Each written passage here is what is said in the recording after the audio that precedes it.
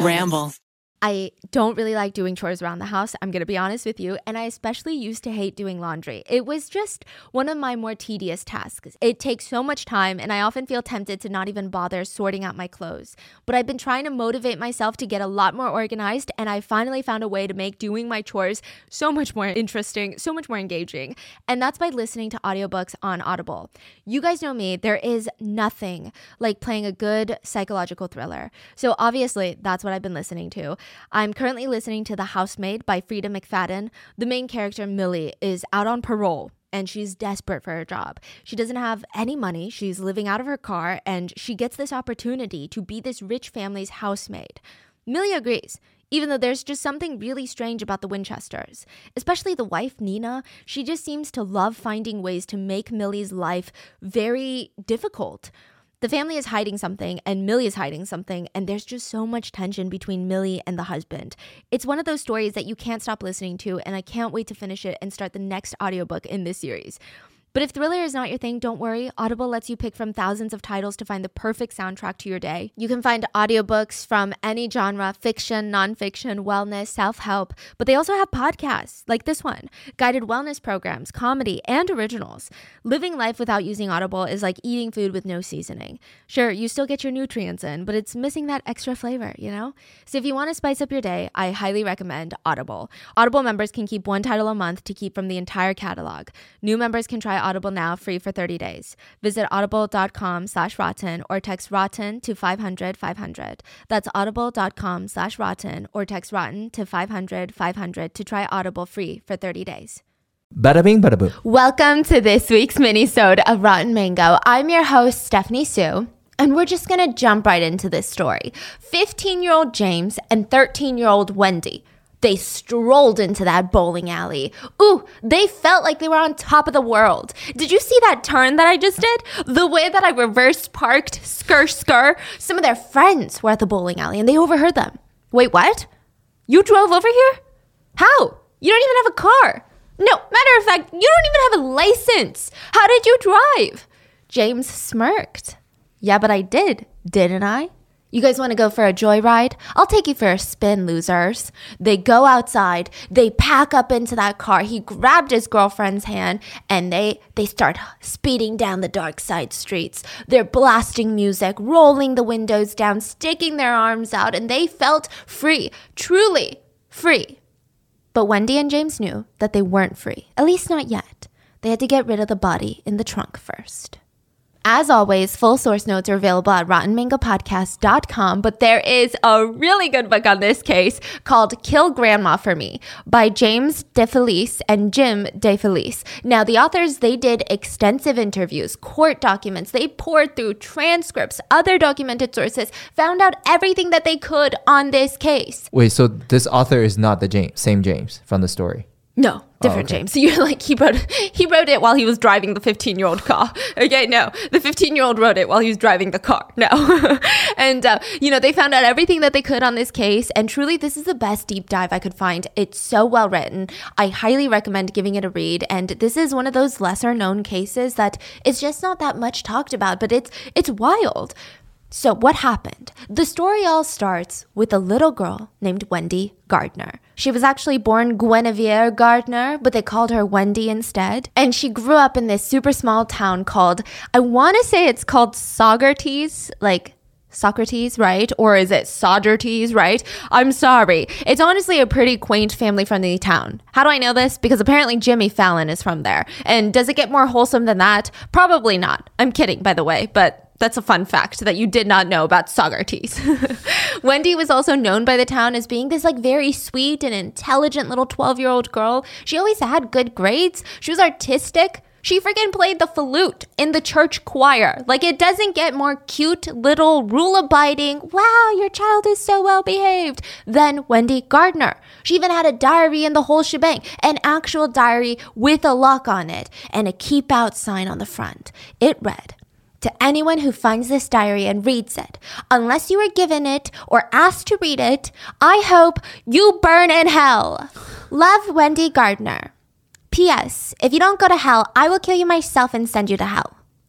So like I said, she was truly an innocent, pure little 12-year-old girl. I wonder if there's diaries like fingerprints. I remember growing up, there was like lock diaries that I loved at Target, Yeah. like where you have to get the keys. Exactly. Oh, so good. Oh, but I guess people can just do it on their iPad now, right? Exactly. But I don't know what I was even writing in that diary. Nothing of importance. I thought I was like Elena Gilbert from Vampire Diaries, but I wasn't. I had no thoughts in that brain of mine. So anyways, on the first page of Wendy's diary, they were able to read it. We were able to read it. I'm not in hell yet, but I might be going. It said, "My life is so unpredictable. I don't know when I'm going to be happy. I don't know when I'm going to be sad, disappointed, or mad. If I'll be able to be in love or just in a stupid, messed up game that my boyfriends are playing on me. So far, it's giving me strong, heavy, 12-year-old angst vibes like, oof, life is tough, right? Which there's no shame in that, nothing wrong with that. It's all the process of growing up. I do think that Wendy was dealing with a quite bit more than a normal 12-year-old would be doing, though. So Wendy and her 10-year-old little sister, Kathy, they both lived with their grandma, Betty. So sometimes she's just called Grandma, sometimes Betty, sometimes Grams. Now, this grandma is their dad's mom, and their dad is named Buzz. Yeah, they called him Buzz. He really did not care for his kids. He rarely ever came to visit them. He went months without as so much as a phone call. And when he did call, it was like, hey kids, how you doing? Put grandma on the phone, I need money.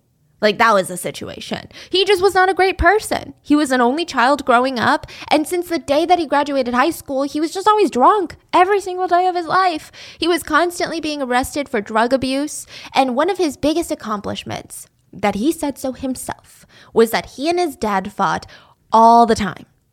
Till the day that his dad died. They fought on the day that his dad died. And he was really proud of that. He was like, yeah, I'm stubborn. But he said it in like fighter. I'm a fighter.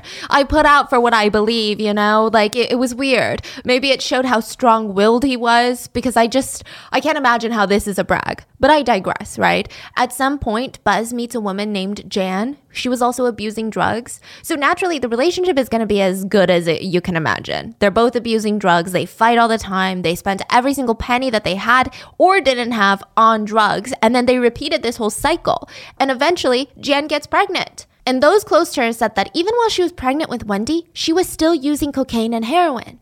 So almost back to back, they had Wendy and then later Kathy. And as quickly as they had kids, they broke up. Honestly, Wendy doesn't even remember much of their dynamic. She just vaguely remembers the moment right before they split up for good. It was this huge, explosive fight. They fought for hours and hours. They were in tears. They were yelling. And it reached a breaking point when Jan ran into the kitchen, opened up a drawer, grabbed a knife, and threatened to stab Buzz in front of their two kids. What was this fight over? Was he cheating? Was it about parenting tactics? Maybe they're just different. Was it about ethics, morals? No. It was about who smoked the last cigarette. So the two of them, they split up after that, and Jan later contracted HIV. So she just kind of disappeared from the girls' world. Like, she didn't care about them. She never called them. I don't even think she ever visited them one time when Buzz took them and threw them at his mom. Now, Grandma Betty was just kind of off on the sidelines watching all of this unfold. And she just couldn't bear with this idea that her two granddaughters would deal with Buzz for the rest of their lives. So she went to court, filed for custody, and she won. Buzz didn't care. Like, he was like, okay, good riddance, take them, thank you so much. So since Wendy was 5 and Kathy was 3, Grandma Betty was the one raising them. And she was alone, completely alone. Her husband had died a few years ago. So she's this single parent, but much older, without many resources. Like, she doesn't have a well-paying job. She's financially strapped for cash all the time, but she devoted her entire life to them. She hand-washed all their clothes. She went to all their soccer games. She dragged them to church every Sunday, and they were taught to be respectful. Don't step out of line. I'm going to be honest. Grandma Betty does sound a little bit strict, but not in a bad way. I mean, they had structure. They were well fed. They were well clothed. They were taken care of. It's one of those situations where you're not going to have the most fun growing up, but it was a stable life. And Wendy was killing it in school. She was doing everything right. But when she hit 12, she was ready to rebel. Oh, she was ready. She said, Grandma, take me to the mall, but I don't want you coming inside. I just want you to drop me off. I'm going to meet my friends there. And she's like, absolutely not. That is a dangerous place. That's a 20-minute drive from here. You're too young. I demand to be in the mall with you.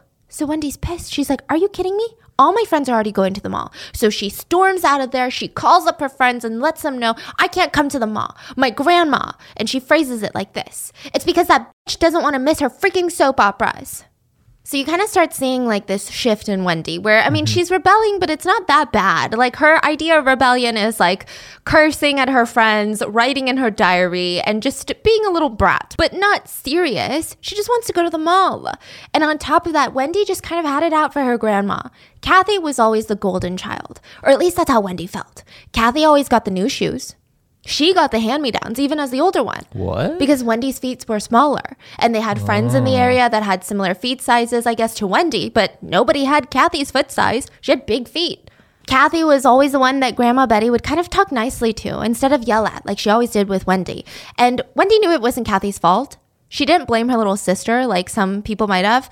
It was always Grandma's fault. Why is she even playing favorites with her grandkids? Like, I just want to know. She kind of had an idea. Because anytime Grandma and Wendy got into a fight, Grandma would yell at her, "You're just like your mother, Jan." And that was a harsh statement to make. These girls were raised to think that their mom was like the root of evil. I mean, the epitome of evil. The woman who ruined Grandma's precious son, as if he wasn't already ruined, but you get the idea. I mean, I guess any third party would argue that he was just as bad, but this is his mom. She saw what she wanted to see. Anytime Wendy acted out, it was because she was cut from that same ungodly cloth that Jan was. See, the apple doesn't fall far from the tree. She would say things like, "Wendy, you better straighten out if you don't want to end up like your mom." And I'm going to be honest, this is really unsolicited, pretty harsh words to say. Because most of the time, Wendy, from Betty and everybody else's perspective, she was a straight and narrow kid. She was a good kid. She was nothing but sweet and polite. She got good grades. Sure, she cursed once in a while. She was a brat once in a while, but that was absolutely normal. So it's kind of clear that Grandma's bias was just shining through. Whenever Kathy did something good or Wendy got good grades, they were just like their father. Grandma Betty definitely had some blinders on about her own son, and it was just bizarre. The people around the family said that the only reason Grandma Betty said those things to Wendy and not Kathy was because Wendy looked just like her mom. The resemblance was uncanny. And this is actually something that is pretty predominant in Korean culture, I believe. Maybe it's not. I've just been told by many Koreans and also my own family. So let's say you and I have 3 kids. Your parents are going to naturally gravitate towards our kids that look most like you. And my parents are going to gradually, gravitate towards the kids that look like me. That's interesting. So your parents are going to favor the grandchildren that look like their kid. Not the spouse's kid, not the nicest kid, not the cutest kid, but the one that looks the most like your own child. Maybe it's the nostalgia. Maybe it's like, oh my God, they look just like you when you were a kid. Maybe it's that. Or maybe it's like you think this is more percentage of your kid than the significant other. I don't know what it is. But apparently that's a thing. I mean, like even now, Andrew's mom, this is my niece's grandma on the other side, she's always like, oh my God, Sophie just looks like Andrew. And then my parents are like, oh my God, Sophie looks just like Stephanie as a kid. Stephanie? It's not even my kid. But they're like, no. The resemblance is uncanny. So it's like a thing in Korean culture. Very fascinating. Maybe Grandma Betty was doing that to Wendy. She just didn't like her because she looked like Jan instead of Buzz. I'm not even sure why Grandma Betty liked her son so much. They were constantly fighting. He was disgusting to her. Very nasty. He only ever came to visit the girls, quote, visit, as in he just needs money. So he's like, oh, Mom, I'm visiting the girls. By the way, do you have $500? I need it. I need it bad. She would turn him down and she would say things like, I don't have that type of money anymore. Every penny that I make is going to the girls right now. Your girls, the one that you failed to take care of, and now I'm taking care of them. And the only time you ever come around to see your old mom is when you need something. And he would scream, screw you. I didn't even need your help. Just shut up, Mom. I would have been fine on my own with these girls. You just can't help yourself. You always butt in where it's not your place. And he would storm out of the house. But this is not the worst part of Grandma. So that's kind of the relationship with what's going on in the house. And Wendy is getting increasingly more pissed off because Grandma is, she's setting more rules. She's saying things like, you're not allowed to talk on the phone with any boys at all. Not even a 2-second conversation. You can talk to all the girls you want, but not a boy. I better not hear a boy's voice. I'm going to get on the line. Okay? And it sounds not that bad, right? But when you're 12, that's the end of the world. So Wendy would start going behind her grandma's back to see if she wanted to date someone, explore her sexuality. And starting at just 12 years old, Wendy was actually pretty sexually active. And now that she's going to start high school soon, it's only going to get worse, you know? She's only getting more excited. She was nervous. Sure, there'd be more opportunities. Like she would get to play on a high school soccer team. Oh, she loved soccer. She had this type of personality that thrived on praise. She would rather walk away than embarrass herself on the soccer field. That was the type of person she was. And there would be so many more boys, which is exactly what she needed. Right now, Wendy was so upset with an ex-boyfriend of hers. She even wanted to write a book on him. About the death of him, rather. Well, to be fair, he wasn't dead, and the book is going to be fiction. But what a great way to channel your angry energy, right? So the not-so-dead ex-boyfriend's name was Pete Stewart. What did Pete do to her? We need to know. Well, they had been dating on and off for about 2 years. And honestly, it was almost always Wendy who would break up with him. But then one day, he got sick of it. This is too much, Wendy. I'm getting whiplash. Do you love me? Do you not love me? I can't do this anymore. It's over. For good this time. He had the audacity to break up with her. And she was pissed. She told her friends, I just know. I know it. I know that he's out there telling all of his friends that I'm an easy fuck. He's such a dick. Yeah, they're 12, okay? This really makes me terrified to have kids, okay? Not just because it's a girl, but like, I'm terrified to have a son, a daughter. I don't care, okay? I'm just terrified. She couldn't stop thinking about him. She was getting more and more pissed. It only made her more mad. But at the same time, she was falling for a new guy named Cal Hansen. He lived about a mile away from Wendy's house, which was perfect for her because she could use her bike to go see him. She didn't need a ride from grandma, but she didn't go often. Unfortunately, it didn't seem like he was that interested in her. Sometimes she would come home and she would get random calls from Cal's friends. And they would say things like, you don't even want to hang out with Cal anyways. He's no good for you. He's just using you. Sometimes they would call and switch their tone and say, stay away from Cal. You're just using him anyway. So it just seemed like one of those 12-year-old relationships where Cal is like, do I like her? Do I not like her? Hey, like, can you guys call her and say all these weird things? So it was very confusing. Wendy wrote about it in her diary. She even had a little index to explain her terminology. Like if she ever wrote, me and Cal, number 1, that meant they kissed. Number 2 is a French kiss. Number 3 is makeout. 3.5 is foreplay. And 4 is what she called a home run or home base, which was sex. Wow, 3 to 4 was quick. Yeah, like she had 3 for like kiss 1, 2, 3 seems very 12 and innocent and I like it. And then she's like 3.5 and 4. Yeah. I'm like, whoa, there's a lot. What's going on?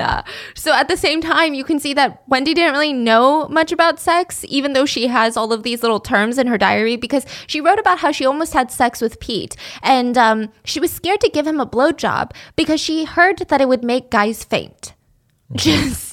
She was also dealing with her own sexuality. She wrote about how she let an ex-boyfriend of hers make out with her, even though she didn't like him anymore, even though she didn't really want it because she was so desperate. So it's just all kind of confusing. Then she would interject these, profound sexual thoughts with rants about Pete. And they went something like this. Pete is so annoying. He doesn't deserve to live or die, but I think I'll kill him. So he can die. He tortured me, and now I need to torture him. She also misspelled torture as T-O-C-H-E-R.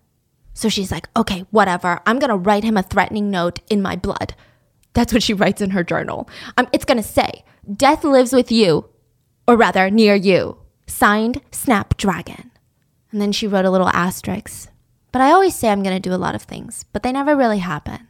And you're like, what the heck is a Snapdragon? Well, same. Apparently, it's a movie that came out back in the day starring Pamela Anderson, who is a serial killer who, of course, seduces men to bed and has some steamy foreplay with them and then kills them.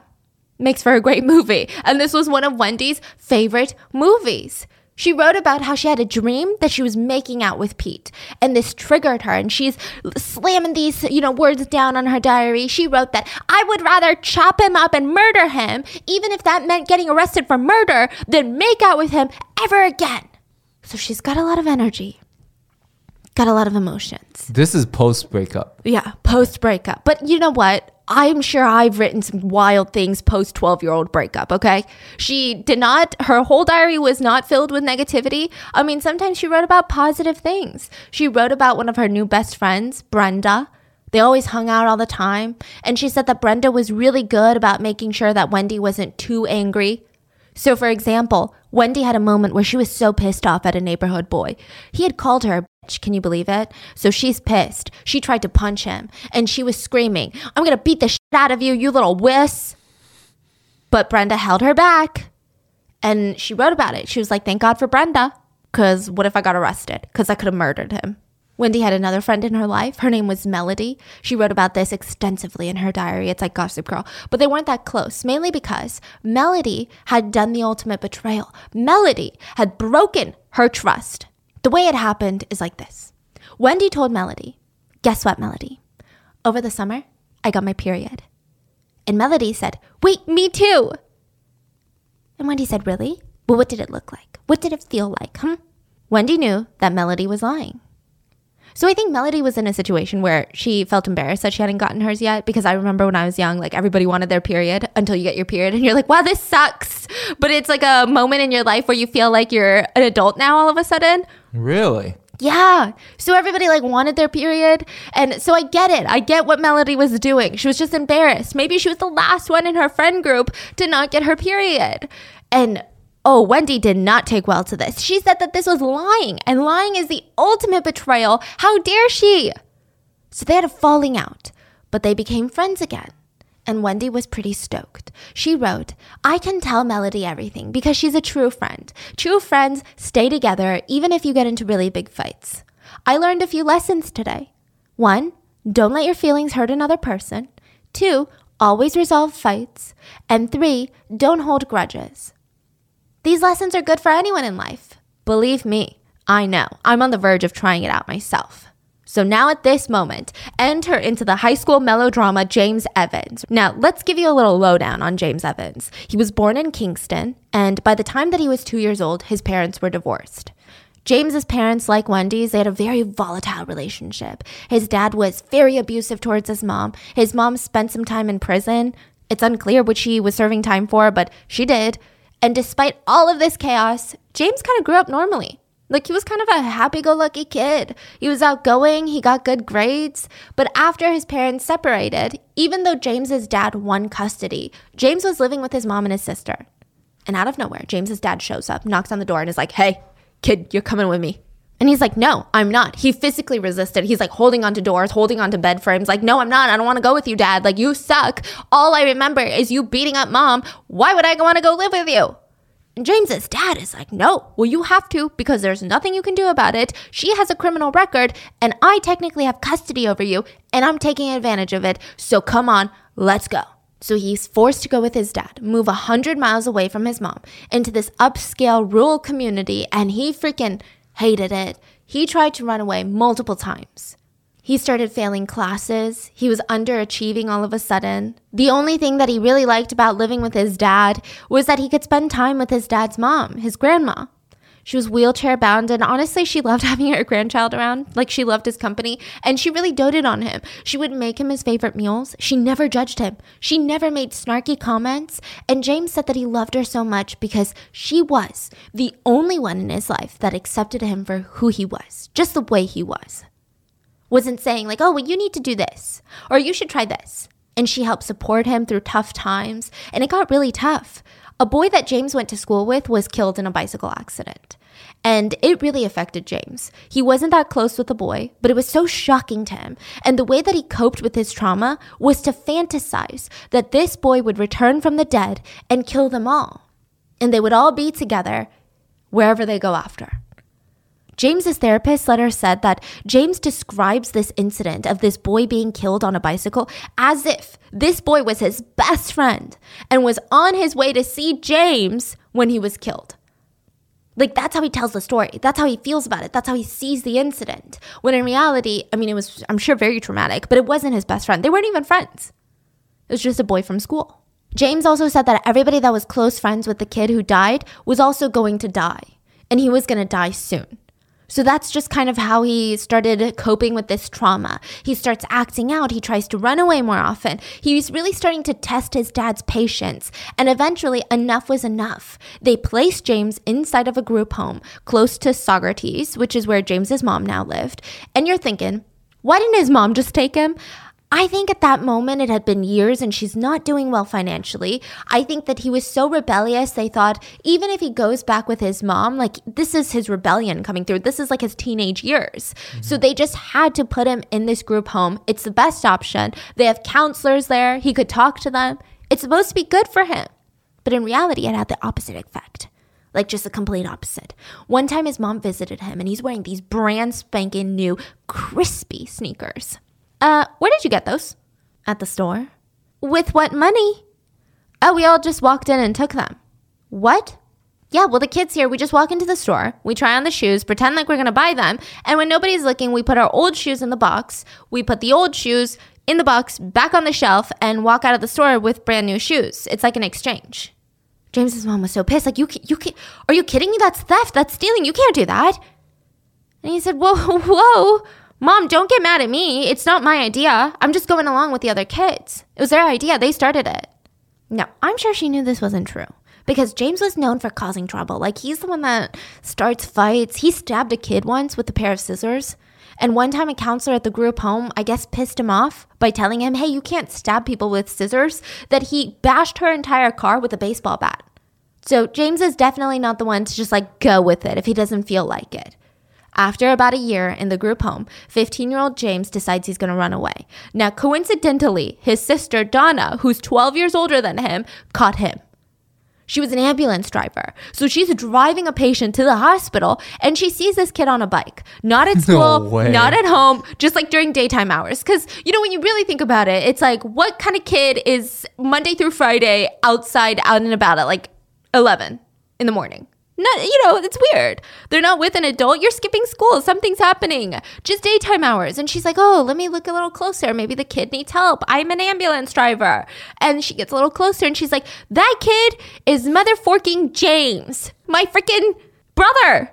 This wasn't the first time he ran away. So she just kind of huffed and she puffed. And I don't know, the patient back there was probably something wrong, okay? She had to get to the hospital. So she kept driving and she could almost hear him laughing. And they always had fights about stuff like this. Donna was a very by-the-book person. She was incredibly hardworking, typically very moral, and she just wanted James to live up to her standards. And he never could. So they fought like hell. But she was one of the very few people that James actually respected in life.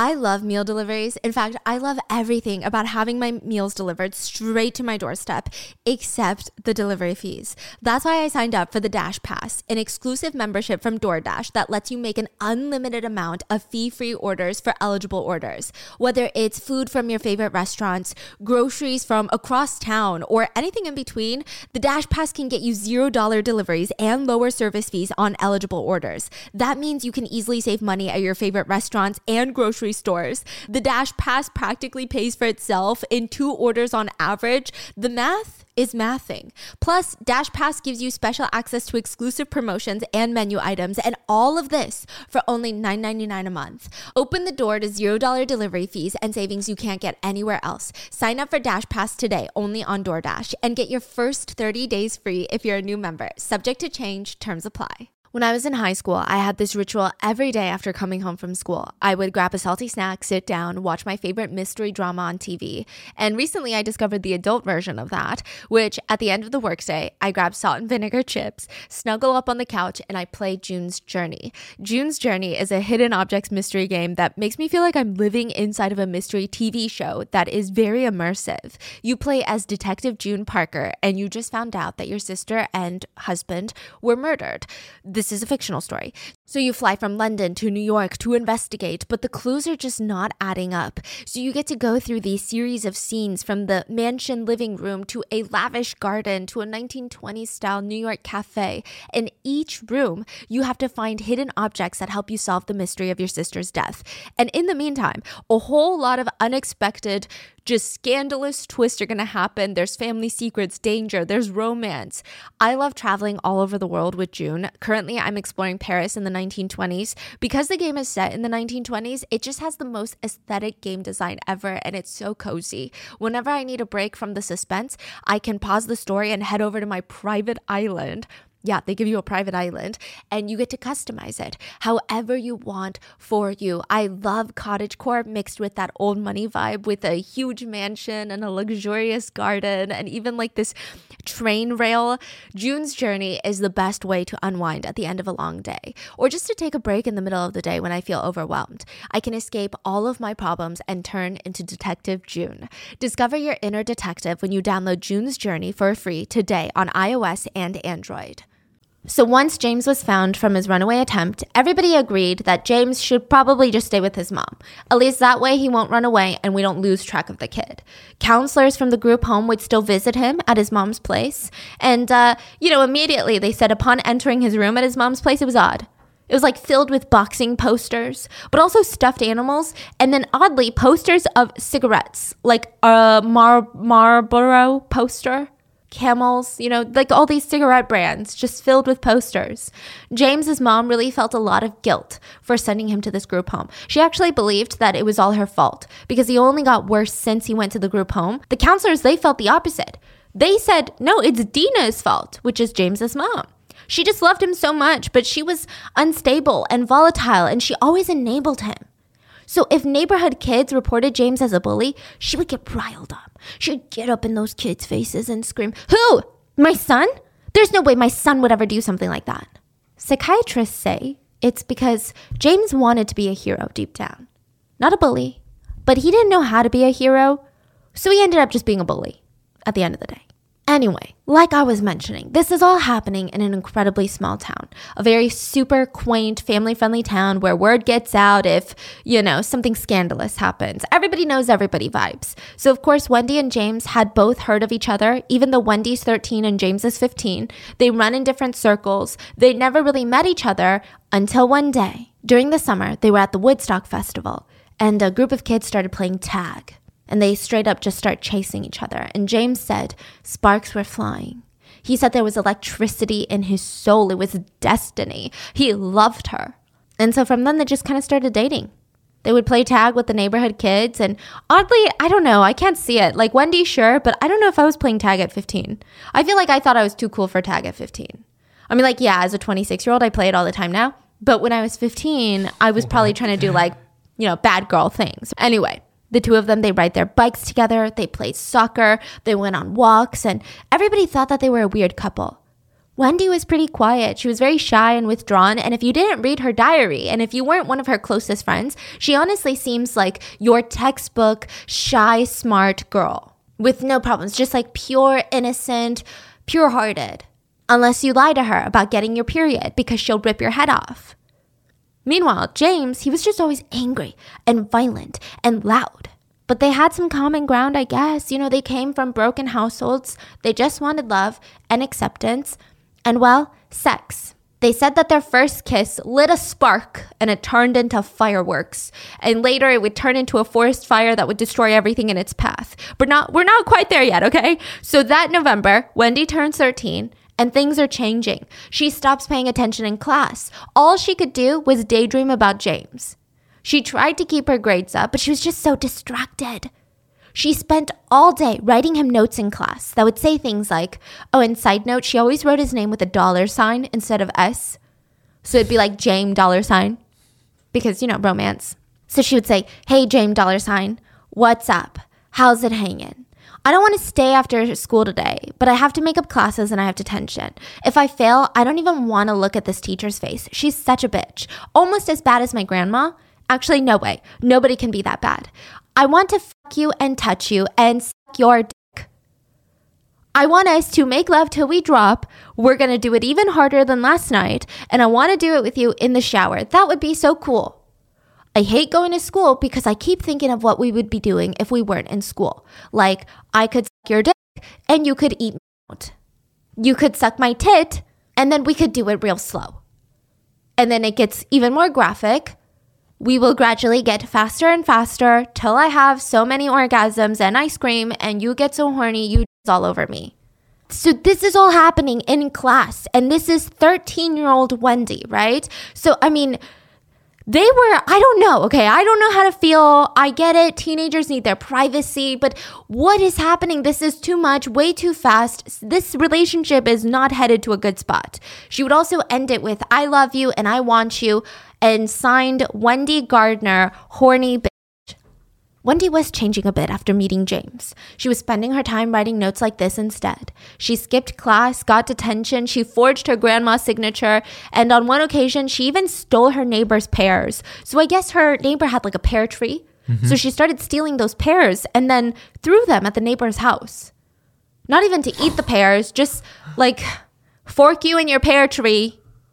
I'm going to throw them at your window. Like, I don't know. Like, maybe she was mad at the neighbor. I have no idea. Something weird's going on. Some of Wendy's friends noticed her grade slip, and they accused her of not actually even sleeping with James. So there was a girl named, let's call her Penny. And she passed a note to Wendy that said, he's hot, referring to James. And Wendy wrote back, he's mine. So Penny passed another note to Wendy, pretending as if this is the note that she's going to pass to James next. So it said, hey, James, I don't believe you and Wendy actually did it. You have to prove it to me. And now Wendy was pissed. She wrote back, at least I get some, bitch. Then Penny wrote back, Wendy is a cum-guzzling gutter slut. Wendy wrote back, stupid sucking pimp eating ass who doesn't even know where her ass from her elbow is. Bitch, you're a slut. I'm sorry. I'm so terrified. I tell you, there was one time I was at a Trader Joe's parking lot and there was a group of teenagers walking by. I physically got back in the car because I'm really terrified of teenagers. I feel like they could just make me cry just by looking at my outfit. I feel like they'd be like, what is she wearing? And I would burst into tears. 26-year-old me could not handle that type of attack. It's a full-on attack. And then Wendy decided to write another letter to Penny that said, you fuck so many people that you can fit an elephant stick in your fucking pussy and you smell like rotting fish that you eat every day. Fuck you, you uppity bitch. So, I mean, it's safe to assume that their friendship ended pretty quickly after that. But none of this would even compare to the shitstorm that Wendy had coming her way. Grandma Betty was calling in to speak with the school. She had been skipping too many classes. Her grades had dramatically dropped from A's to C's within weeks, and Grams knew. This new shift was because of James. She knew about him, and she didn't like him one bit. Wendy would always say, it's because Grams hates love. She's never experienced real love, the way that I'm experiencing it right now. She's never been loved the way that James loves me. And James is like too perfect and loves me so much, and I just know that Grandma is a jealous hoe. No, the real truth was that Grandma just hated that her grandchild, who's 13, was sexually active and hanging out with someone who had a bit of a record. And he was, the neighborhood's worst rule-breaking kid. Grams was worried that Wendy would turn out like Jan, and it's just making it all worse in her mind. So Betty tries everything to prevent the two from having sex. She even called the freaking chief of police. She said, hello, 911, you need to come arrest my granddaughter. She's shaving her legs today. I think it means she's going to have sex. She would say, the kids are in their bedroom right now with the door closed. What can I do? The chief of police would roll his eyes and say, Grandma Betty, again? You got to stop calling me. Sure, James is a dropout, maybe a criminal in the making. But as for now, he's just a high school kid having sex with his girlfriend. That's not a capital offense, Grandma. The worst we can do is I can arrest him for trespassing. You can't do that. My granddaughter will blame me. Is there anything else you can do to prevent this? And he would say, Grandma, I gotta go. There's real crime out there, And he would hang up. And Grandma Betty, she was pissed. She huffed and she puffed and all she wanted was Wendy to stop having sex. Why was the chief of police treating her like this? I mean, is that so much to ask? So the question is, who's at fault in this situation? Is Grandma really evil? Is the way that she's treating Wendy pretty malicious? Are her intentions good? Well, let's get to know her a bit, right? Grandma Betty was born in a very rural area. Like most of the town were cornfields and apple orchards. It sounds pretty, but it wasn't. She grew up in the Depression. Her husband fought in World War II. Afterwards, he starts working as a heavy equipment engineer for a cement plant. He died suddenly at 54 years old, and Betty was shocked. She was devastated. She started going to church at this point because she didn't know what to do with her grief and what to do with herself. And it was then that she became incredibly Catholic, like deeply Catholic. She was active in the church. She didn't just attend Mass. No. She followed the Catholic principles, morals, values every day, every waking second of her life. And she hoped that her adopted grandchildren would be just as religious as her. But her dreams were cut short from the minute that Wendy walked into the house. So in the Catholic Church, there's kind of these two big milestone events when you're young. First is your baptism, which is usually done with babies that don't really have a say since you're too young. It's just something your parents do, right? But then in your early teens, these same people will have a confirmation ceremony. And it's literally to confirm their faith in the presence of a bishop. So it's saying, yeah, I was baptized when I was young, but now as, this soon to be adult, I am accepting this faith and I'm committing to it by my own free will. And it's like this renewal in your vow to uphold the Catholic Church values. It's this huge milestone. It's incredibly important. I remember growing up, people would skip school to do things like this. I think you have to even study. There's some studying involved. Anyway, Wendy announced to her grandma that she wasn't going to study for confirmation. And Betty took it personally. This could only mean one thing. That Wendy was turning into her godless mother, Jan. And godless women are all the same. They resort to drugs and they get into sex work, and she was going to be a Satan-loving, sex-crazed little girl. So this was a huge turning point in their relationship. The two of them, they start fighting more and more. Neighbors even heard a lot of violent yelling coming from inside their house. And it was just bad. But even again, there was nothing the chief of police or grandma could really do. This was just the way it was going to be. She was a rebellious teenager. So back to James and Wendy. They're infatuated and they're having tons of sex.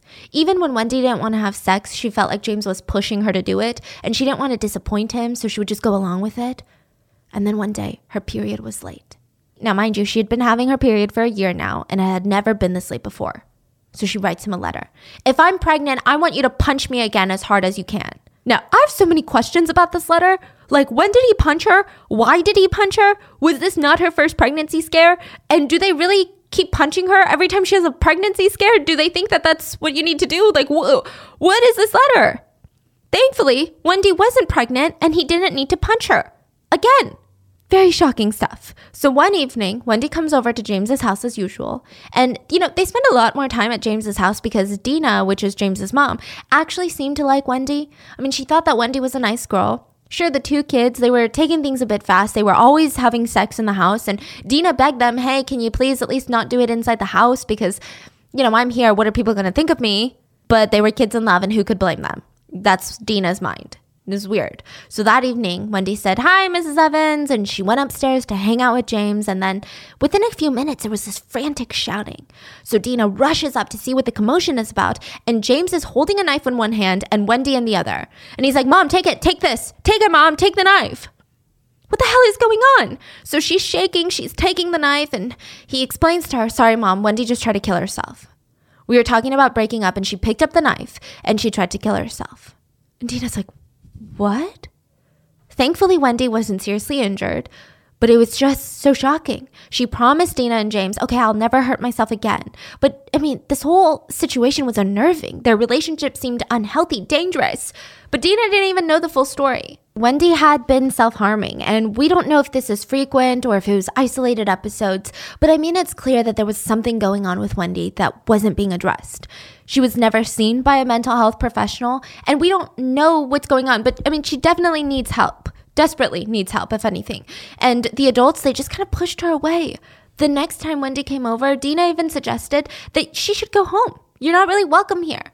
But she refused to listen, and she had sex with James instead, which Dina disapproved of, but she didn't want to argue with him, so she turned a blind eye. So they're doing it, and while they're doing it, there's a knock on the door.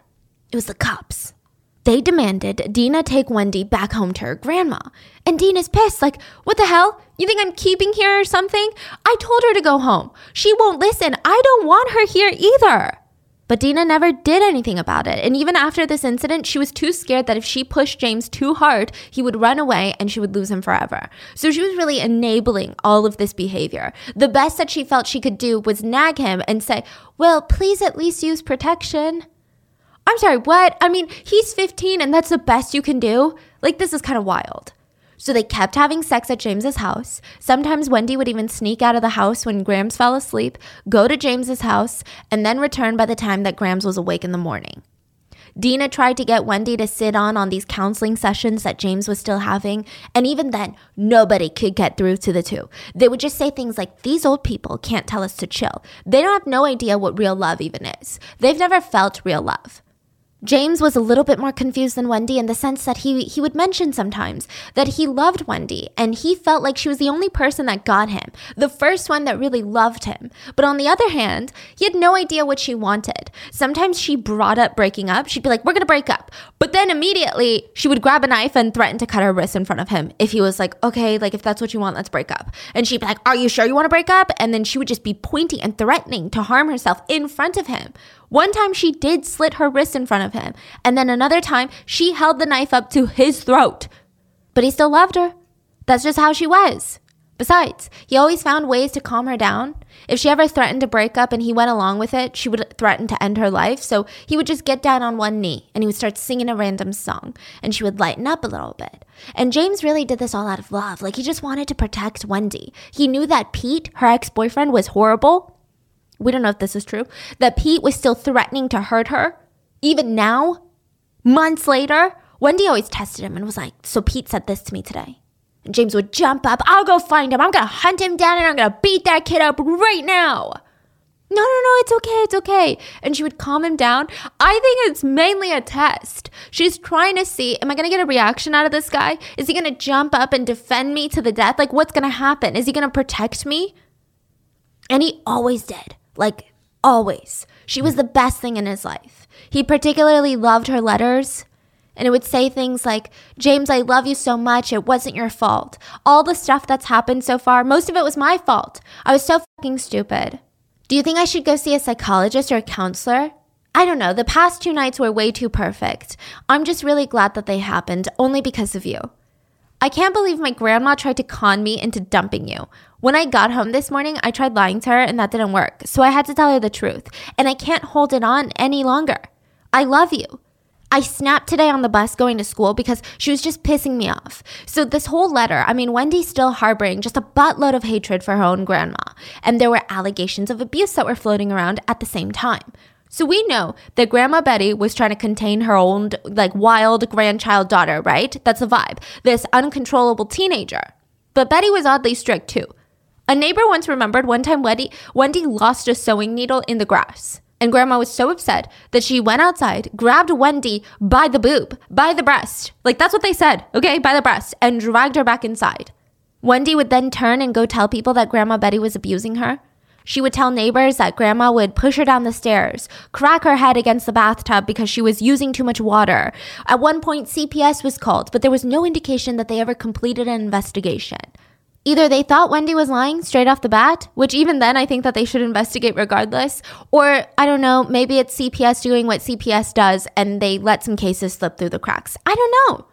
But Wendy even had, quote, proof of this abuse. She showed up at the neighbor's house once with welts on her face. Oh my God, Wendy, what happened to your face? Please don't tell anyone. Grandma was abusing me. Don't call the police. It's bad enough already. If she finds out that I told on her, it's only going to get worse. And in that moment, the neighbor's phone rang. It was Betty. Hello? Where's Wendy? Is she there with you? I think I saw her going into your house. No, I haven't seen her. I'll let her know that you're looking for her, though. And the neighbor let Wendy spend the entire day at her house. That poor thing. Wendy even confided in her. One time, Grandma, Kathy, and I were watching TV together. And there was a scene where a woman smacked her daughter across the face. And I pointed and I said, Grams, that's what you do to us. And she was so mad. And she said, never talk like that ever again. And she smacked me just like that across the mouth, just like the show. The neighbor felt so bad for her. But everyone that knew Betty denied all of these abuse allegations. Even Wendy's own sister, Kathy, stated that there was no abuse going on in the house. Sure, Betty was strict, and sometimes she punished you a bit harder than the crime, but it wasn't true. There was no physical abuse. Maybe she took away your phone privileges for longer than warranted, but there was no abuse. Besides, all these people claim that the abuse allegations all started when Betty threatened to send Wendy to a group home. So one day, Wendy called James and his sister Donna. Remember the ambulance driver? Well, she's a medical service worker, and she's very familiar with signs of abuse. So Wendy calls them over, and when they get to her house, her wrists are bleeding. There's a large slash on her. At first, Donna thought maybe Wendy attempted suicide, but the gash just didn't fit the normal pattern. So she's like, oh my God, what happened? It's my Grams. And Donna right then and there wanted to call the police, but Wendy talked her out of it. Please, you can't. It's only going to get worse if you do.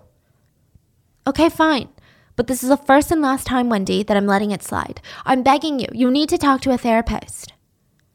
Honestly, I'm not sure how Wendy got the slash on her wrist that night. Self-harm? I don't know. Accident? I don't know. On purpose? I'm not sure. But a lot of people do not believe that it was Grandma. But James did. And he's dealing with all of these emotions. Meanwhile, Wendy's having more on her plate. She started writing letters to her own mother, Jan, maybe to address her own feelings. But in the letter, she wrote things like, "Hey, Mom, I still love you and I have a place for you in my heart. But at the same time, I hate you and I want nothing to do with you. You're a bitch. But I might write again." Jan read it, tore it up, tossed it in the trash. Never responded. Meanwhile, Grandma Betty was writing too. She was having a moment of self-reflection. She wrote in her journal that all this fighting, all this yelling, all this arguing with Wendy was doing nothing but driving a wedge between them. It was making them further apart. At the end of the day, she loved her granddaughter and wanted to be a part of her life. But it was a very short-lived moment of reflection because Betty went off on Wendy later that same day. So it's weird. But maybe things were going to get better since Christmas is literally right around the corner. The holiday spirit was amongst them, and Betty applied to the court for Wendy to be declared a person in need of supervision, which essentially lets the court decide if this person needs counseling or needs to be placed in a group home. So I think Betty wanted to send Wendy to a group home, but the courts wanted her to try counseling first. But Wendy didn't care. I mean, the fact that her grandma even started the court proceedings means that it was inevitable. Sooner or later, she's going to spend the rest of her teenage years in some depressing home with a bunch of other depressed kids. That's how she says it. And to top it all off, it's going to be away from James. And to burst this little rising anxiety bubble, Grandma started documenting every single time Wendy acted out. It's like she was gathering evidence for court. I think that Betty probably wasn't being malicious. I don't agree with the way that she dealt with punishing her grandkids, but I don't think that she was out here trying to make them miserable. I don't think she was trying to ship them away. She was just way in over her head. I think Betty had no idea what it's like raising kids all over again. Maybe she wasn't even the best person to raise Buzz, right? But maybe she just didn't want her kids to be neglected. She went too far. Sometimes she pushed too hard. There was a lot of tough love and not enough regular love. And I think deep down, she wanted to rescue her grandkids and she did everything she could. She had no money, and with what little money that she had, she spent it on them. Her fridge was always well stocked. It wasn't a luxurious, great life of surplus, but it was a life that was suitable for kids. I do think she messed up a lot and she didn't express herself in the way that she should. But there's a lot of mistakes in parenting that always happens. But it didn't matter. None of this mattered to Wendy because to her, Betty was evil. She was vile. She was disgusting, manipulative, and needed to leave her alone. So that Sunday on Christmas Day, Wendy left the house in the morning and she spent the entire day with James. She couldn't even look at her grandma. Not today. So the young couple, they exchanged gifts. James bought Wendy a sexy black spandex dress. Okay, cool, so romantic. She put it on for him and they spent the whole day giggling, cuddling, daydreaming, having sex, talking about how they were going to get married, live together forever, maybe in Puerto Rico. That sounds like the perfect place to live. And Wendy kept complaining about her grandma to James, that she only filed that stupid petition because she wants us to be apart. You know that, right? She thinks that group home is going to put me back on the good old godly path. Well, fuck that bitch. The old bitch wouldn't know love if it smacked her across the face. Instead, she smacks me across the face. F that petition. You know what? She can't stop me from seeing you. In fact, I'm going to spend the night and she can't do anything about it. James tried to calm her down. Come on, Wendy. It's Christmas. You haven't been home all day. At least call Grams and tell her you're here and you're safe and wish her a Merry Christmas and ask her if you can sleep over. Wendy was shocked, but not too shocked because sometimes James would switch it up and play good cop. Sometimes he'd be bad cop, but today he's being good cop, right? Okay, fine. I'll call, but I'm only doing it for you. Hi, Grandma, it's Wendy. I'm at James's. Can I stay the night? No! Are you insane? I don't want you there at all. What makes you think I'd let you spend the night? And Wendy snapped. Fuck you, bitch. I'm staying here no matter what you say. And she hung up. And she looked over at James and she kept saying, she's such a bitch, she's such a bitch, she's such a bitch. He calmed her down and told her, why don't you try again? Just one more time. It's Christmas. I'm sure you can convince her. You know, this is your present. Calms down. She picks up the phone. Okay, it's okay. I know. You're right. I can get her to say yes. It's my Christmas present. It's my Christmas present. But before Betty can even pick up, she slams the phone down. I can't do it. I'm just pissed. Third time's the charm. She dials again. And this time, Grandma starts talking before Wendy can. Wendy, is that you? If you keep calling, I'm gonna call the police. And she hangs up. Wendy's raging now. I want to kill her. I want to kill her. She makes me so mad. It's okay, Wendy. She makes me mad too. But I love you, Wendy. And he's trying to calm her down. He's hugging her. I love you, Wendy. I know, I love you too, but right now, I'm not sure what that is or what that means. And in that moment, James very romantically said, will you marry me? What? Okay. And she's like, I will, but we're too young to get married. I know, but Wendy, remember what I told you? We can go on a boat. We can get married as long as we're outside of the US. I want to, but not right now. I'm not sure. I just want to kill my grandma. That's all I want to do. Well, if I kill her, will you love me? Yeah, but I don't think you'll do it. Do you want to bet? I don't know, James. I still don't think you'll do it. After she kicked you down the stairs, Wendy, you don't think I'll kill her? So he's been told over and over again that Grandma Betty is incredibly abusive. I guess I'll just have to wait and see, James. If I offered you 2 different pairs of jeans and I told you that you can only wear one of them, you could probably decide in 2 seconds. But what if I offered you 1,000 pairs of jeans and they're all slightly different? And I said, you can only wear one of these for the next 12 months straight. This will be your go-to pant of choice. What are you going to do? How do you even start to choose? That's exactly what I felt like when I was combing through thousands of listings whenever we were moving to a new apartment. I would spend hours a day stressing about, is this apartment in a good neighborhood? Is it going to accommodate my dogs? Does it fit my budget? I didn't know any of these. And the worst part is, most of the listings didn't even tick all of my boxes. That is why Apartments.com is your best place to look for your new home. Apartments.com lets you filter your search based on whether you have pets, if you want a balcony, built-in AC, whatever it is that you're looking for. The website remembers your search so that you don't have to keep filtering every time you come back. And Apartments.com has more rental listings than anywhere else, meaning no matter how specific your needs are, they got you. And your instant alerts mean that you can spend less time online looking for the perfect place and more time doing you. So if you're looking for a new place to call home, head over to Apartments.com, Apartments.com, the place to find a place. Is your child struggling with a specific subject or need help with homework? Are they asking questions that you're not sure you can fully answer? IXL Learning is an online learning program for kids. It covers math, language arts, science, and social studies. IXL is designed. This program will improve your kids' grades. Studies done in almost every state in the country. The kids who had IXL are consistently doing better. Powered by advanced algorithms, IXL gives the right help to each kid no matter the age or personality. And it doesn't have to eat up all your time. One subscription gets you everything for all the kids in your home, pre-K to 12th grade. So don't miss out. 1 in 4 students in the U.S. are learning with IXL. IXL is used in 95 of the top 100 school districts in the U.S. Make an impact on your child's learning. Get IXL now. And listeners can get an exclusive 20% off IXL membership when they sign up today at IXL.com/audio. Visit IXL.com/audio to get the most effective learning program out there at the best price. And the two of them spend the rest of the Christmas plotting how to kill Grandma. Honestly, it was therapeutic for Wendy. She seemed like she was venting. A gun makes sense, but we don't have a gun. That's a good point, Wendy. Maybe I could get one. No, that takes too long. We should do it as soon as possible before we change our minds. Why don't we just stab her? Probably too much blood. Why don't we snap her neck? I mean, I guess that sounds good. What do we do with the body, though? Should we chop her up into a million little pieces? No, that's too much blood, yet again. And do you really want to see someone's arm getting chopped off and their head? I read that their eyes bulge out when you chop off their head. Oh, ew, that's gross. Okay, never mind. I guess we could just throw her in a ditch. She'll rot before they find her. How? Like in a wheelbarrow? Cover it with something and wheel her into the woods and then get rid of her like that? No, that's a bit risky. I guess we could throw her in the back of her car trunk. I was thinking the same exact thing just now. And they ended their planning session with some hot, steamy sex and continued to have sex the next day and into the day after. They also continued the murder plot. And Wendy just kept saying, I just want to kill her so badly.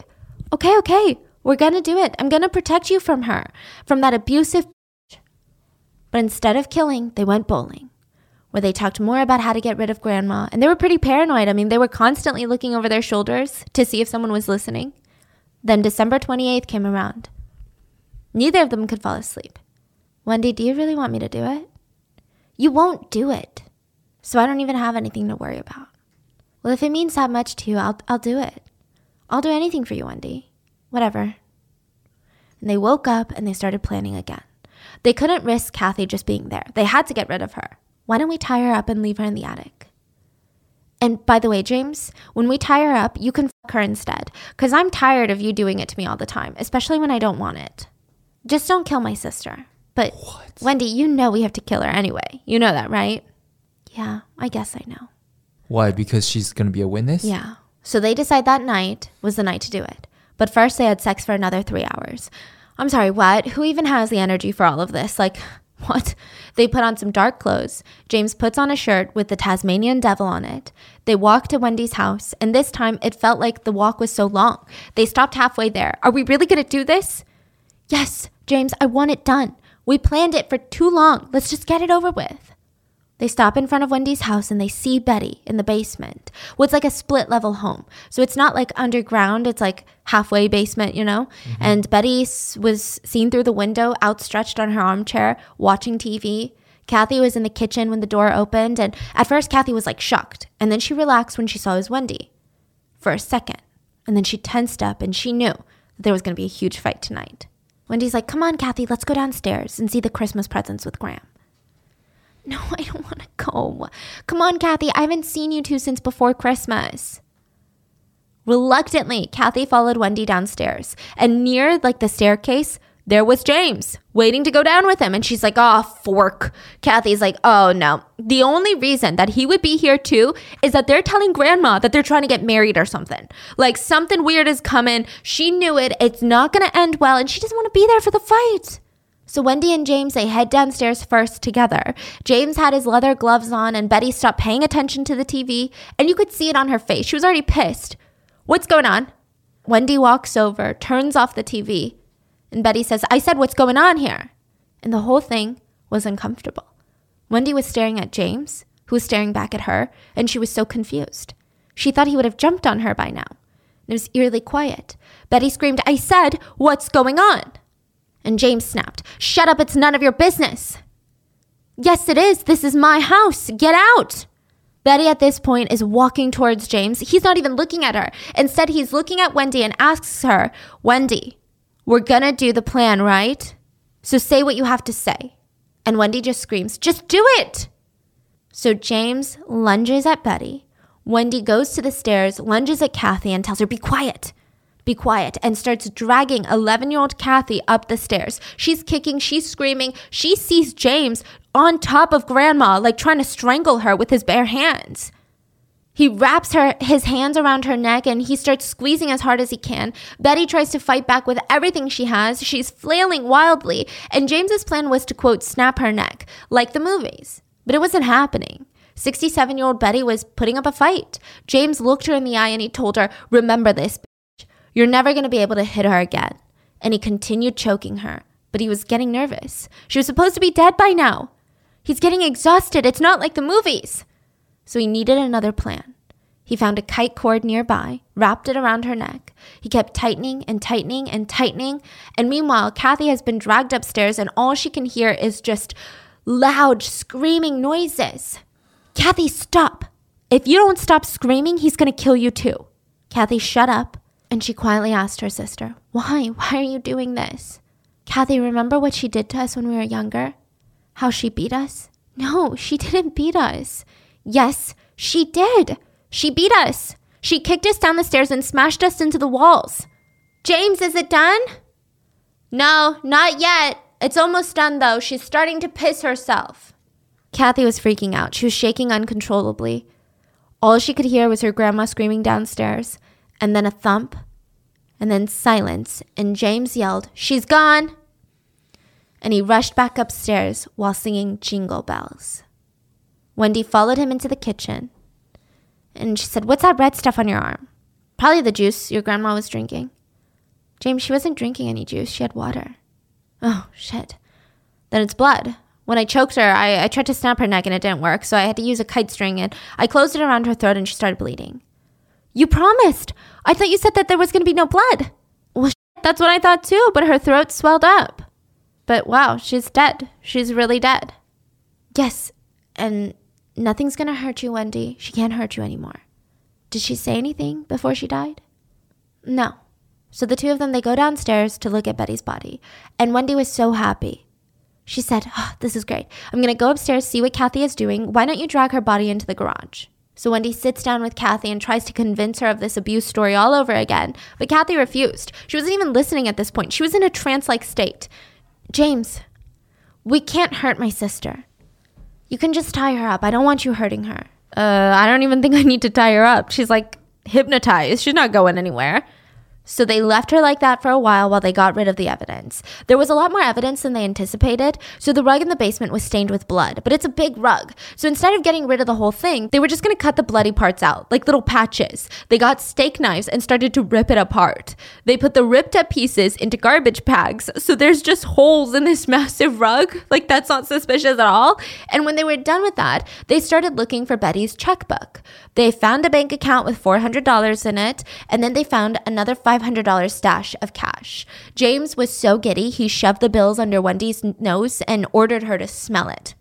And then while they were digging through Betty's room, Wendy had found a photo album of pictures of her as a baby, of Betty and her son, of young Betty, and she starts crying. And she said, "She's dead. I loved her, James. I don't know why I actually thought you'd kill her." And James is looking at her like, "Excuse me? What the fork did you just say?" And she went on to say, "I guess you just didn't look like a killer to me, James. I can't understand how you could do something like that. I guess you don't know me then. I guess you don't know most of me.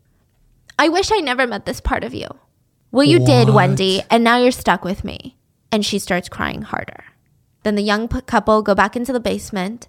And now, mind you, Betty's body is in the garage, and the only thing separating them and her corpse is about 3 feet and a garage door. That's it. They get onto the pull-out couch, get some blankets, and they lay down. And Wendy was exhausted. She felt too close to Grandma Betty. She said she was laying inches away from where Betty was murdered, and it was making her sick, knowing that she's just laying in the garage, staring at them. "We have to get rid of her body somehow." And James nodded. "We will, but after we have sex." So Kathy said she woke up around 2 a.m. that day and felt like this was all some sort of sick nightmare. She had heard these weird noises coming from the basement, and she went to investigate. She thought maybe it was the TV. But then she realized, nope, it was Wendy. She was moaning. She was having sex with James. And so she's standing there like, "Oh God," like in disbelief, like, "Are you kidding me?" And Wendy saw her, started calling after her, and then chased her naked and said, oh my God, wait, stop, Kathy." And Kathy tried to cover her eyes. And she said, "Oh, come on, you've seen me naked before. Come down with us." I don't want to know what she meant by that. I don't know if she was like offering up her sister, her 11-year-old sister, to her boyfriend. I don't want to know, but you can only imagine. Kathy shook her head and went back to bed. The couple went back to having sex, and then they knocked out. They had nightmares. They woke up again, had breakfast, played Nintendo, had sex, and then did it all over again. And just, it was bizarre. Wendy would break down randomly, and she would say, "I still can't believe it happened. Why did it have to happen?" "Oh, I don't know, because you set it up, planned it, executed it, and then murdered your grandma. Maybe that's why." James would just hug her and cry. I'm a killer. I didn't really want to do it, but I did it for you, baby. I love you so much." And then they would have sex again, and it was like this never-ending cycle of hell. And when they woke up, it was time to get rid of Betty's body. So they went into the garage, and James kicked Betty in the face really hard and said, "Stupid bitch." So I don't know. Like, there's like remorse, no remorse. I don't know. They lift her body, place her in the trunk of her own car, and they just left her there and started living life again. And then he catches Wendy with a pair of scissors trying to cut herself, and he snatches it from her, and he says, "Get a grip. We're not killing ourselves, and we're not hurting ourselves, okay?" "Well, then what do we do, James?" "I'll tell you what. I'll tell you exactly what we do. Let's go to Pizza Hut." So the three of them, Kathy just dragging her feet in a trance still, are walking to Pizza Hut. And what are the odds they run into another friend by the name of Barry? They're like, "Hey, Barry, we're going to Pizza Hut. Do you want to come?" Sure. He joined them. He later said he never noticed anything wrong. Everything seemed completely normal. They were laughing and joking around as normal. They were even playing music, particularly Snoop Dogg's song, "Murder Was the Case," or the Gravediggers song had one that was called 6 Feet Deep. Yeah, the irony. So they eat Pizza Hut, and then they head to the grocery store. They, stock up on snacks, candy. They're rich, remember? Then they head home and have more sex, play Nintendo, all the while Betty's in the trunk. But once that gets old, they pack into the car. So now it's James, Wendy, and Kathy in the car, and they start driving while Betty's in the back. James doesn't even have his license. So they stay off the main roads. They're using the side roads. They're screeching, halting, braking. It was a rough drive. He had never driven before. But finally, after the world's most anxiety-inducing half hour, I'm sure, they made it to their final destination. You're like, are they disposing of Betty's body? Are they turning themselves in? No. They came to the freaking bowling alley. They run into more friends. James is bragging the whole time about how he drove. He takes them for a little spin. Meanwhile, Betty is still in the trunk. Kathy was left at the bowling alley with a 14-year-old kid by the name of Andy. And she was just standing there in a trance-like state. And he approaches her and says, Kathy, you good? Sorry about your grandma. I heard what happened, by the way. You know? Yeah, James told me everything. He said one of his friends came by with a gun and blew her head off. No, that's not what happened at all. And the floodgates opened. Kathy spilled everything to Andy. She barely knew the guy. He wasn't a trustworthy person, but she was dying. And I guess he tried to step up to the plate because once Wendy and James got back, he begged to walk Kathy home. She seems tired. I don't want her to walk home alone at night, so I'm going to walk her home. Wendy was very suspicious, not because she thought that they were going to turn them in or that Kathy had said anything, but she looked at Andy and said, all right, but I'll kill you if you try any funny business. She's still a virgin. So the two, Andy and Kathy, leave. And he tells her, I think you should just run away. That's the only solution you have. I can't. They'll find me and kill me too. So instead of walking her to the police station, they walk back home to Wendy's. And Wendy and James were already there having sex yet again. Andy sticked around for some reason. And around 1 a.m, James, Andy, and Kathy, they're feeling a bit of hunger. So they decide to go to the local diner. And they leave Kathy there. Well, what if she leaves? So the three of them decide to lock Kathy into her room by tying a string and a light bulb to the door. I mean, it's not keeping her in, but they would know she left her room because the light bulb would break. It's bizarre. Like they did this at our school field trips, but with tape on the outside of the hotel rooms. So it's like, I guess that's what they were trying to do. But they didn't really need to worry. Kathy was knocked out. She was so traumatized. I think I can't imagine what these days were like for her. So the three of them drive to the diner where the average burger and fries, the meal, was $5. But somehow they managed to blow $35 for the three of them. Like they were just going all out. But being that it was nighttime, there was a lot of police activity, they started getting freaked out. So they decided that they were going to get rid of the body in the rural area of Palinville nearby. And this was Andy's suggestion, to which I'd like to add, why are you still here, Andy? So it's a pretty deserted area. It's a mountain town, if you will. And they drive by dozens of places. Like I'm talking ditches, abandoned farms, forest groves, burnt down buildings. And they do not agree on one spot. I think they just couldn't bear to look at Betty again. So Andy is in on all of this right now? Yeah, but he thinks that grandma was shot. Well, honestly, I don't know what he thinks. But he's just going along with it. So they don't dispose of her body. They just come back home. And the next morning, Kathy wakes up to see James and Wendy just pummeling armfuls of candy and snacks into the car. We're leaving, Kathy. Let's go. Take whatever you need. We're not coming back. So Kathy packs her teddy bears. I mean, she's only 11 years old after all. And they pack up into the car. And the first stop was the mall. They walk around. They buy random things. They ate McDonald's. But they were getting bored. I mean, they had already eaten like 4 times today. And they went to the mall and the bowling alley's closed. And it's like, what now? We got all the money in the world. But what now? So they bought jerseys, more mixtapes, they bought bras, lingeries, and I mean, it was a lot. They bought matching sneakers. They went to the arcade. And by the time that they left this whole day, they only had $100 left. And instead of going on the run, they wanted to sleep in their bed, so they went back to the Gardner house.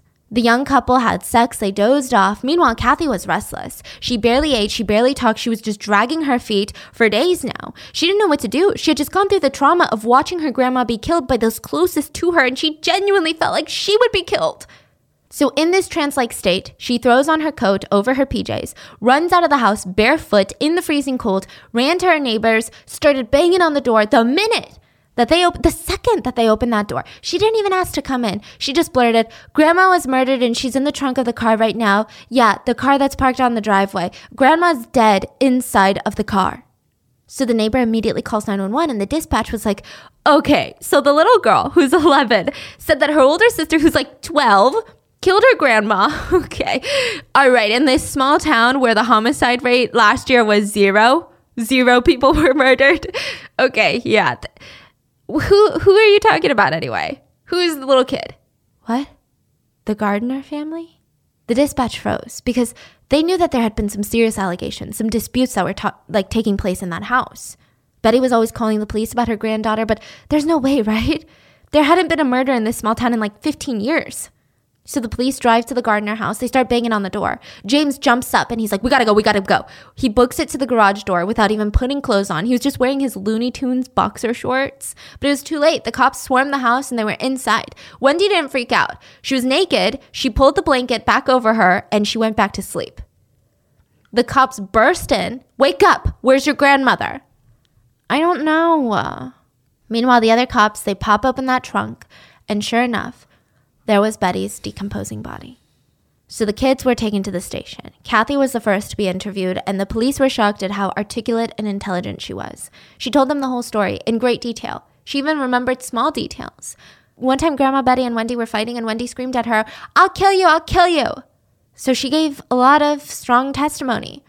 James was not as impressive to the police. Honestly, they had no sympathy for him. He was a cocky 15-year-old, and he smirked the whole time. He was angry, defensive. He started lying, and at one point, he had the audacity he looked at the cops and he said, no one's ever going to put handcuffs on me. And then he realized it wasn't going to work. So he said that he blacked out and he thinks he's the one that strangled Grandma. Why do you think that it was you? Well, when I woke up the next day, I had cord marks around my hand and I had a flashback of me on Wendy's grandma's back and I was strangling her. I don't know why I did it. Maybe she was fighting with Wendy and I was trying to protect Wendy. And then at the end of the interrogation, they asked James for his jersey that he was wearing, that he bought at the mall. And he was pissed. Why are you taking my clothes? I bought those. You bought it with money you stole. But they're mine now. Wendy was last to be interviewed and she agreed to have the police tape it. And, she straight up told the whole story, matter of fact, from beginning to end, no emotion. It was like she was telling them about a mundane, boring family holiday, but with a strangled grandma at the end. So the trials, the kids, they looked like kids in the courtroom. Wendy was 13. She still had her teddy bear with her, which honestly was so strange because the whole time she never showed any remorse other than feeling sorry for herself. The judge decided to try them as adults. Buzz stood by his daughter. Everybody else did not. Nobody else in the family did. In prison, James was interviewed, even though his attorney told him a bajillion times not to be. But there were some wild stories going around about James. They said that he microwaved cats when he was little. And so the interviewer asked him about it, and in the same breath, he said, they do call me the king of the microwave. And he winked. Like, what does that mean? So the press took it and they ran with it. James was seen as this troubled microwaving kitten maniac who was obsessed with having sex with his girlfriend and killed her grandma while he was drunk. And because this story was doing so well, Wendy had to be portrayed as this little innocent girl that went bad and was manipulated because of bad boy James. And to be honest, Wendy had a much better attorney than James. That might have something to do with it. James needed damage control, so his attorney had him evaluated by a third-party psychologist who concluded that James had an unhappy, violence-filled life and he blindly and reflexively, unintentionally killed people to protect his beloved girlfriend. He always grew up watching women he loved being beaten and he felt helpless. Not anymore. So during James's trial, his attorney argued that yes, he did kill Wendy's grandma, but he did it under extreme emotional disturbance. And then Kathy took the stand. For 30 minutes, she told them about how they called Betty a bitch. James sang Jingle Bells after killing her, how they had sex and spent all their money on food and clothes. Not so emotional disturbance anymore. James was found guilty of second-degree murder, but since he was under 16 at the time of the crime, even though he was charged as an adult, he couldn't be sentenced as an adult in this state. So he was given 9 years to life. He was granted parole after 18 years. He was 35 years old when he got out, and that was in 2014. We don't know what he's been up to after that. Wendy's trial, her defense argued that James, the bad boy, had power over her. And he had antisocial personality disorder and was a full-blown sociopath who liked to use pain, force, and seduction to get what he wanted. But Wendy, she was just vulnerable. The whole thing is kind of annoying to listen to because Wendy truly was the mastermind behind it all, and now she's hiding behind James. They're both horrible. They both hyped each other up, but she was the one with the bigger motive. She had a lot more to gain from this. She was found guilty, thank God, but she was given 7 years to life, and she was paroled in 2004, 10 years before James. But remember, she was 13 at the time of the crime, so she spent most of her sentence in a youth facility and only spent 4 years in actual prison. And to be fair, I don't really care that she was only 13 when she committed murder. It wasn't in self-defense, and I think justice kind of failed this case. What are your thoughts on this one? And we don't know what she's up to either. Nope. Just bizarre. I hope you guys enjoyed this week's mini-sode. That wasn't so mini after all. And I will see you guys on Wednesday for the main episode. Bye.